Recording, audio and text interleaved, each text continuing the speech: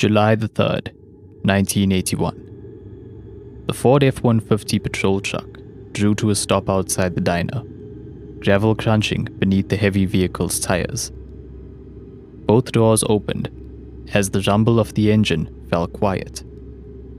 The occupants of the truck walked into the diner and silently took the booth furthest from the door.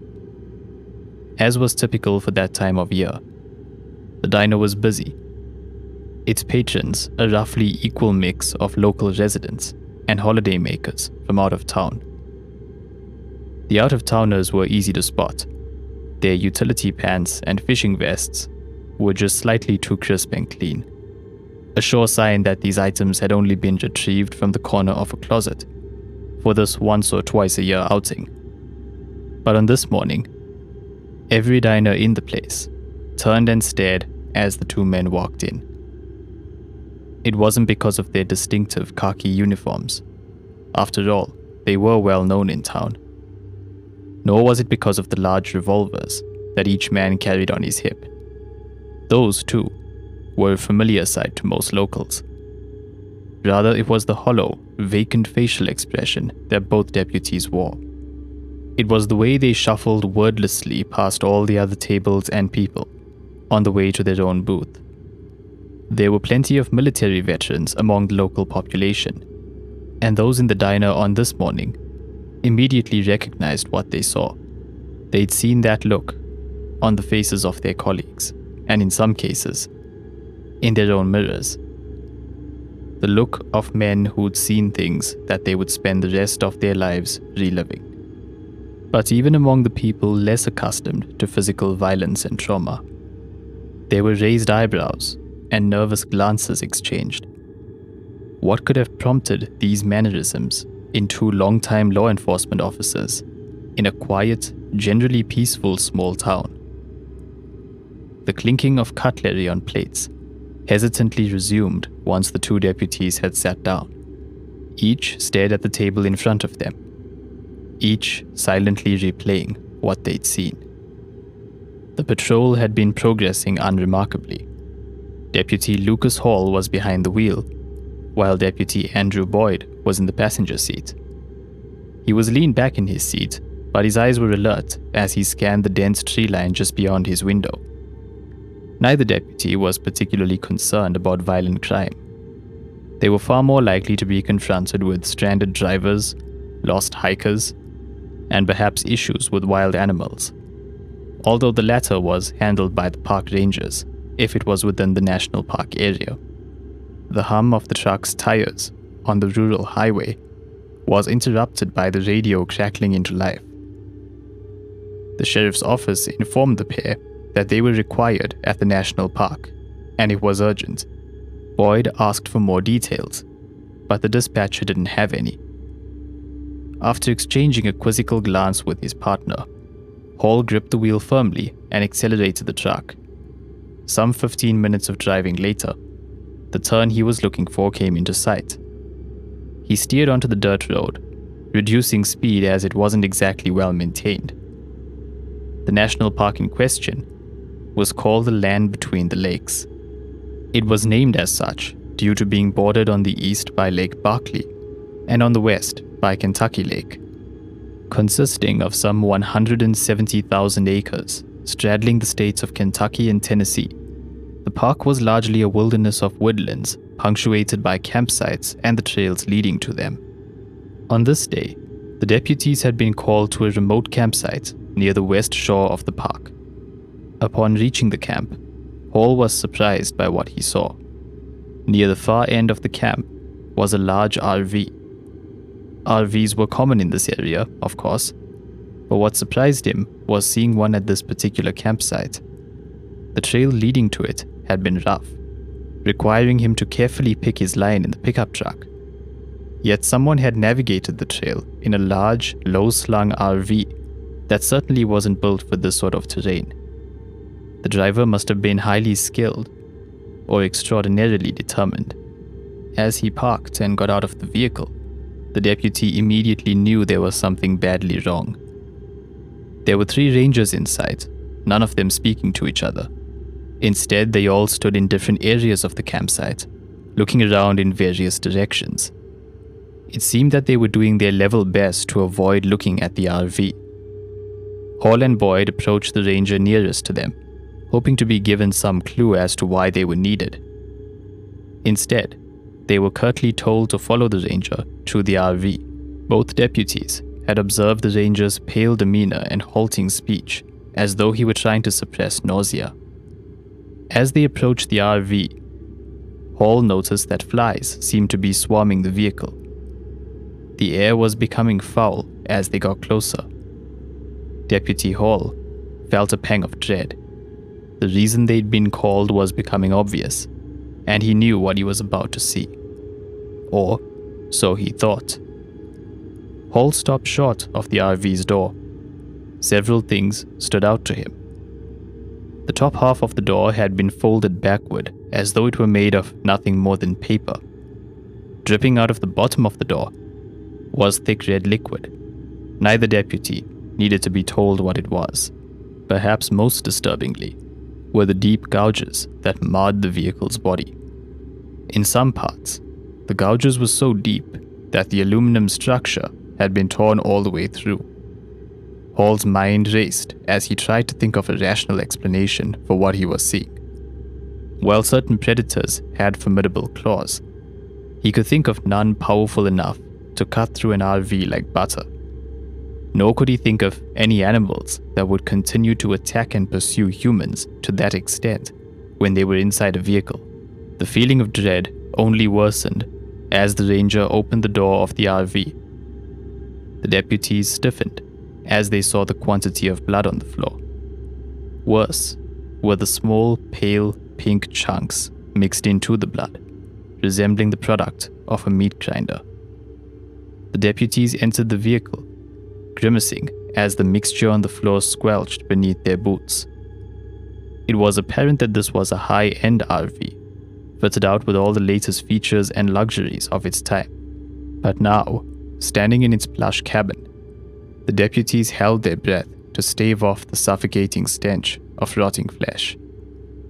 Looking around the scene while absent-mindedly swatting away flies, Hall struggled to identify any of the gruesome remains as having once been a human. Tersely, he asked to be shown the bodies, only to be told that these were the bodies. Having decided that they'd seen enough inside the RV, the men stepped outside again. They now understood the hollow expressions they'd seen on the rangers' faces earlier. The look of people who simply couldn't process what they'd seen.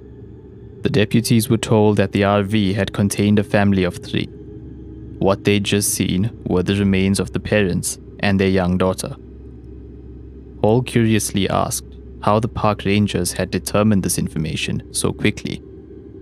After a few nervous glances were exchanged, the rangers explained that the family had also included a teenage son.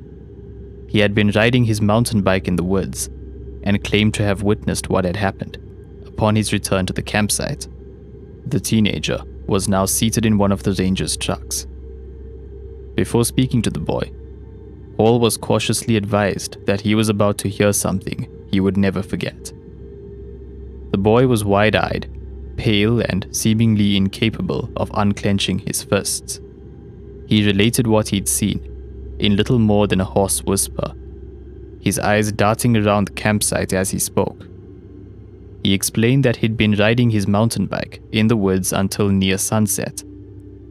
As it got dark, he rode back to the campsite. But as he got closer, he noticed that something didn't feel right. The woods were completely silent.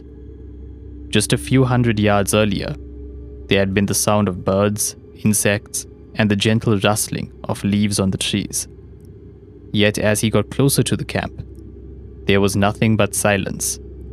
The subdued clicking of his bicycle's chain sounded as loud as a whip compared to the silence of the wilderness. Then he heard it. The screams.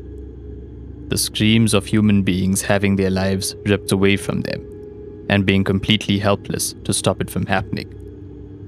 He'd had the sense to stop his bike and carefully lay it down in the brush to avoid being heard.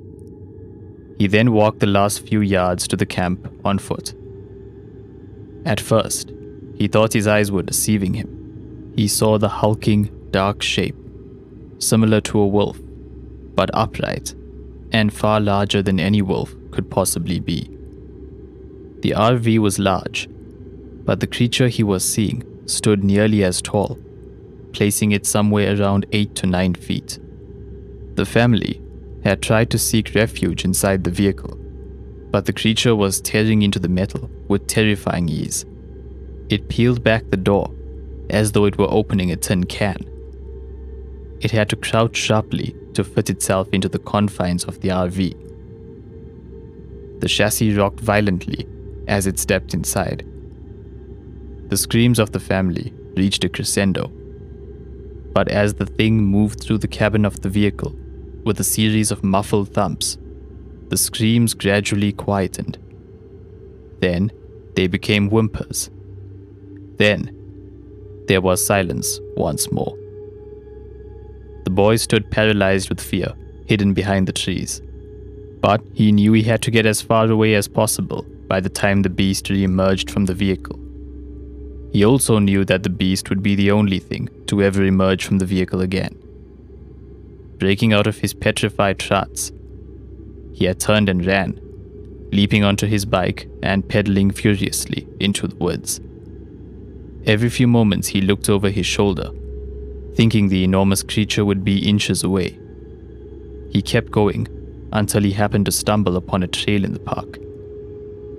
From there, he'd been picked up by another group of campers and taken to a ranger outpost.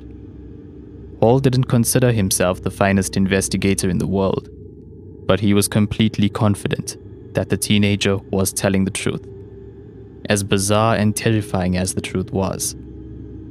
Even if he wanted to doubt the boy's story, the deputy himself could think of no more plausible explanation. As if the story itself wasn't strange enough, what happened immediately after was sufficient to make both deputies and all the park rangers question everything they'd ever believed or stood for. No sooner had they heard the boy's story than 3 large black trucks arrived at the campground. Several armed individuals emerged, identifying themselves only as federal agents. They curtly informed the deputies that they would be handling the scene from that point on. With that, they cordoned off the area and ordered everyone else to leave. It took no great perception to understand that it would be unwise to argue with these agents. Deputy Hall's last glimpse of the surviving teenager was as he was being ushered away towards one of the agent's trucks. There was little the deputies could do but leave the area. They would spend the next few hours sitting speechless in a local diner, unable to accept what they'd just seen and heard, but equally unable to deny it. A few days after the incident, Hall ventured back to the campground. Unbelievably, it was immaculate. No RV, no cordoning, not so much as a blade of grass out of place. Yet while he stood on the site of the gruesome incident, the deputy couldn't shake the feeling that he was not alone. He found himself clenching the grip of his revolver while tensely watching the tree line for movement. He lost no time in retreating to his vehicle, leaving the foreboding campsite for the last time. In the weeks and months that passed, Hall purchased every newspaper he could find and sat glued to his television every time there was a news broadcast.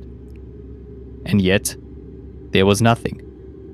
Far from making nationwide headlines as it should have, what happened that day never garnered so much as an inch of newsprint. Never was there an explanation for the beast of the land between the lakes.